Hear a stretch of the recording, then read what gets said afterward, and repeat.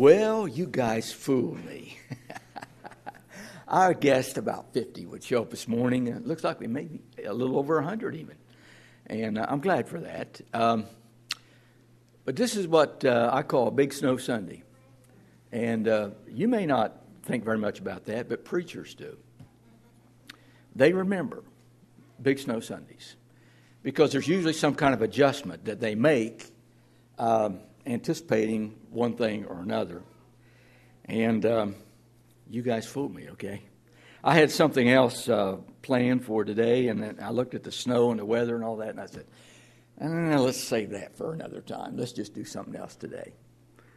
My first Big Snow Sunday that I remember is back in January of 1970. We lived in Nashville. I was preaching at a little church down in Tracy City, Tennessee. That's 110 miles away from Nashville. Serena was pregnant with Derek at the time. We were driving 110 miles one way to get down to that place. It's on Mount Eagle, by Mount Eagle, Tennessee. It's on a mountain. That's why it's called Mount Eagle. Anyway, I hadn't paid too much attention to the weather, but the further we drove, the worse the weather got. We barely got to the top of the mountain, just barely. And it was a church of maybe 50 people ordinarily. On this Sunday, I think about 15 showed up. And I made one of the biggest mistakes of my life. I got there. I mean, that was good. But I had a sermon all prepared on Hebrews 10:25. Do not forsake the assembling of yourselves together, as the manner of some is, but exhorting one another so much the more, as you see today. And you have to know, at this time in my life, when my gun was loaded, there was no unloading it. You just had to shoot it. That's all there was. And I felt sorry for the people. But that's one of the reasons why I remember that particular Sunday. I remember my first Big Snow Sunday here at Sunshine. That would have been January 7, 1996. You say, well, how do you know that stuff, Steve? I have ways of keeping track of this, okay? So don't just trust me on this. But it was a Big Snow Sunday, January 7, 1996. And I had adjusted things because I knew that there was snow coming, and it just kept right on coming. About 9 o'clock that morning, and that's when the yellow house still existed over here, and that's where I was living. I got a knock at the door about 9 o'clock in the morning. And there was a person standing there that was, I guess you could say they were attenders here at Sunshine, but their attendance was sporadic at best. But for some reason or other, on this particular Sunday, when there was 10 or 12 inches of snow on the ground, this guy decides to show up. And he plows right up my driveway, comes up on the porch, knocks on the door. Are we having church today? And I'm thinking, man, when the sun's shining and the birds are singing, where are you? that's the thoughts going through my mind. I said, yeah, we're having church. I said, I don't think there'll be too many people there, but there's a whole line of people that can walk here at that time. And you could count on 15 or 20 showing up, no matter what happened. I mean, no matter what the weather was. But he wanted to know if we were having services. And then I watched him get in his truck. He had a four-wheel drive Toyota with the big knobby tires on it. And he plowed out of there, and he plowed over here. And that was before the lot got plowed, for parking and things like that. And I watched him do donuts for about 2 or 3 minutes over here in the lot. And so I know what this is about. It's the challenge. It's the challenge of getting to church. He's not particularly concerned about getting to church. But I remember we had about 20 people who showed up. And I did not preach on Hebrews 10:25. I had already made that adjustment. What I did do is I talked about the God of the snow. And that's what I want to talk about today. I saw the bulletin article this morning, and, on a Sunday like this, everyone just kind of relaxes, and we don't, we're just intent on getting here and having our time together. We're not trying to do anything special. We just want to be together. We want to be gathered around the throne of God. And this morning, I want us to worship and think about the God of the snow. There are 3 verses I want to go to very quickly. And let me warn you right here, if you get up and go to the bathroom, I won't be here when you get back. So this is going to be short, okay? I want to start with Job chapter 38, 22 and 23. This is where God is talking to Job. Finally, Job and his friends have had all kinds of things to say in the first 37 chapters of Job. And man, they've said all kinds of stuff. Some of it good and some of it not. And finally, God shows up and he poses a series of questions to Job to make one big point with him. But God is questioning Job. And he says this in verse 22 and 23. Have you entered the storehouses of the snow? Or have you seen the storehouses of the hail, which I have reserved for the time of distress, for the day of war and battle? And of course, Job doesn't know anything about storehouses of the snow.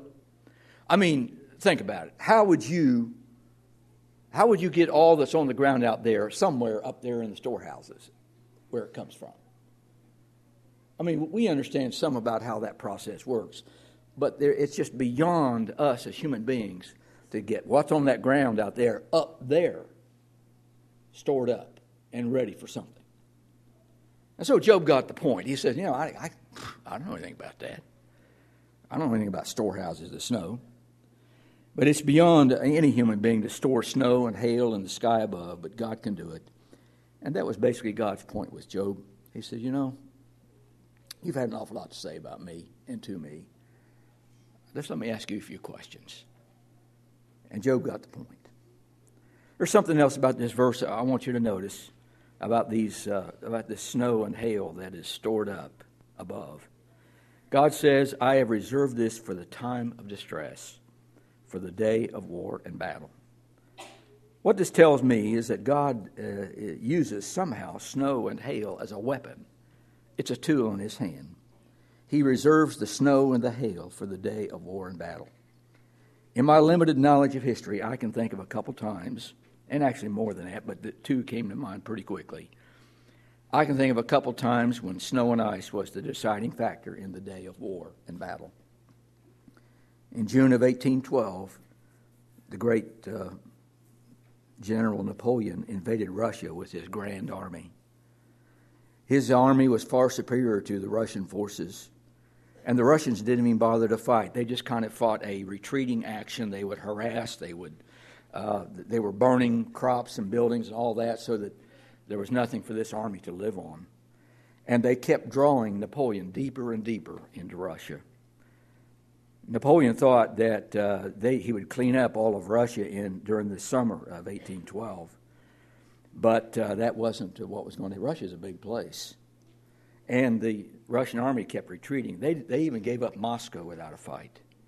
And when Napoleon took Moscow with no resistance, that wasn't enough because he didn't want that big army of the Russians still out there laying around waiting for him. So he goes after the army and he chases them.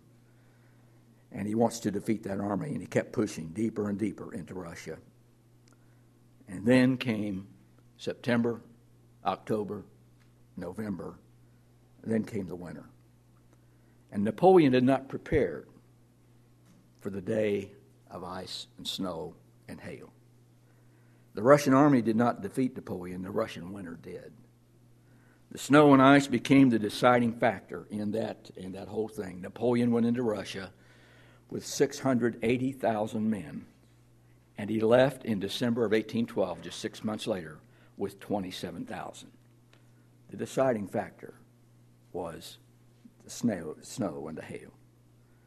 And so God says, I have stored up the snow and the hail for the day of war and battle.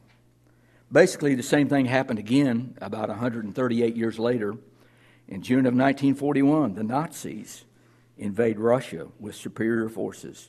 This time the Russians were a little more intent on resisting, and they resisted fiercely, but they were being forced to retreat slowly back into Russia. Hitler thought he was going to do the same thing. He was going to go in and clean up Russia during the summer of 1941. And then came October, and November, and December. And ultimately, it was the snow and the ice of the Russian winter that handed the Nazi army their first major defeat. But as God told Job, snow and hail is reserved for the day of war and battle. It's a tool or weapon in God's hand to influence the outcome, and it is a powerful tool. I want you to think about Psalm 148, verses 7 through 13. This was our scripture reading for today. And we have a song in our hymn books that is based on this particular portion of Scripture. Let me read it to you again. But what this psalm does is command all of creation to worship and praise and glorify God. Here we go, verse 7. Praise the Lord from the earth, sea monsters and all deeps, fire and hail, snow and clouds, stormy wind fulfilling his word, mountains and all hills, fruit trees and all cedars, beasts and all cattle, creeping things and winged fowl, kings of earth and all peoples, princes and all judges of the earth, both young men and virgins, old men and children. Let them praise the name of the Lord, for his name alone is exalted. His glory is above earth and heaven. Now, it's a little odd to think about snow and hail and mountains and the seas all praising and glorifying God's name. But that's what's going on here in Psalm 148 as David writes this psalm. He's saying God is commanding all of creation to offer praise to him. A little odd for us to think about snow praising God, but if I wanted to take the time, there are many things about snow that actually magnify and glorify God. And I'm not going to go there this morning because I do want to keep this short. But I'm reminded of something that happened with Jesus in Luke chapter 19, because this sounds very much like this, the same kind of thinking. In Luke 19, Jesus is coming into Jerusalem for the last time. It's about a week before the Passover. And as he's coming in, you know what happened? That's when the people were calling out to him, Hosanna, Hosanna. And they were putting their clothes down in front of him and the palm leaves and all that. And Jesus is riding along on the donkey. And the Jewish leaders, the Pharisees, tell Jesus, don't you hear what they're doing? Tell these people to shut up. Be quiet. And Jesus said something that just fits in here. He says, if they don't praise me, the rocks themselves will cry out. All of creation, even the snow, is created by God to praise him. And here's the third verses I want you to think about. You know these verses, I know you do. Isaiah 1:18. This is the verse that says, come now, let us reason together, thus says the Lord. Though your sins be as scarlet, they shall be as white as snow. Though they be red like crimson, they shall be as wool. And then another verse that right along the same line is part of the prayer of David in Psalm 51 and 7. He says there, purge me or purify me with hyssop, and I shall be clean. Wash me, and I will be whiter than snow. And so David is confessing what may have been the greatest or most notable sin of his life, the sin with Bathsheba and the murder of Uriah and all that. And Psalm 51, we think, is the place and the time where he writes out his prayer to God, and it is preserved for us. But in both cases, Isaiah chapter 1 and David in Psalm 51, snow was the whitest and purest thing that he knew about. And when the biblical writers needed to express how clean God's forgiveness would make us, they used the purest and whitest thing they knew anything about, and that was snow. The God of the snow is the God of cleansing and washing. We all bear the stain of sin, and we can't get it out, not by ourselves. But God can take the blood of his Son and wash us and make us whiter than snow. If someone were to confess Christ today, if someone were to repent of their sins and to be baptized, God would wash them and make them whiter than snow. Serena told me a story one time about her and her father. She loved her father and valued the time that she had with him, and she was very young when all this happened. But her father had gone out off into the woods after a big snow, and Serena had wanted to go. And when she found out that he had already taken off, she went outside to look for him and discovered that she had been left behind. She wanted to be with her dad. Couldn't see him anywhere on the horizon, but she did see his footprints in the snow. And she knew if she followed those footprints, she would surely eventually catch up with him. And ordinarily, she was not that brave, but with the footprints so clear in the snow, she took off and felt totally safe, even though she could not see her father. None of us have ever seen Jesus. Someday we will, but for now we have not seen him. But Jesus has done something for us. He's left something very clear. He's left some very clear footprints for his disciples to follow. And even though we can't see him in this walk of faith, we can see his footprints, and we are confident that if we follow those footprints, eventually we will find him. Maybe there's someone here this morning who would like to become a Christian. And as I said just a moment ago, to confess our faith in Jesus, to repent, to be baptized, will bring us into the body of Christ. And God cleanses us, and he makes us whiter than snow. If there's someone here this morning that would like to respond, when we sing this hymn of invitation, we invite you to come. Let's stand and sing.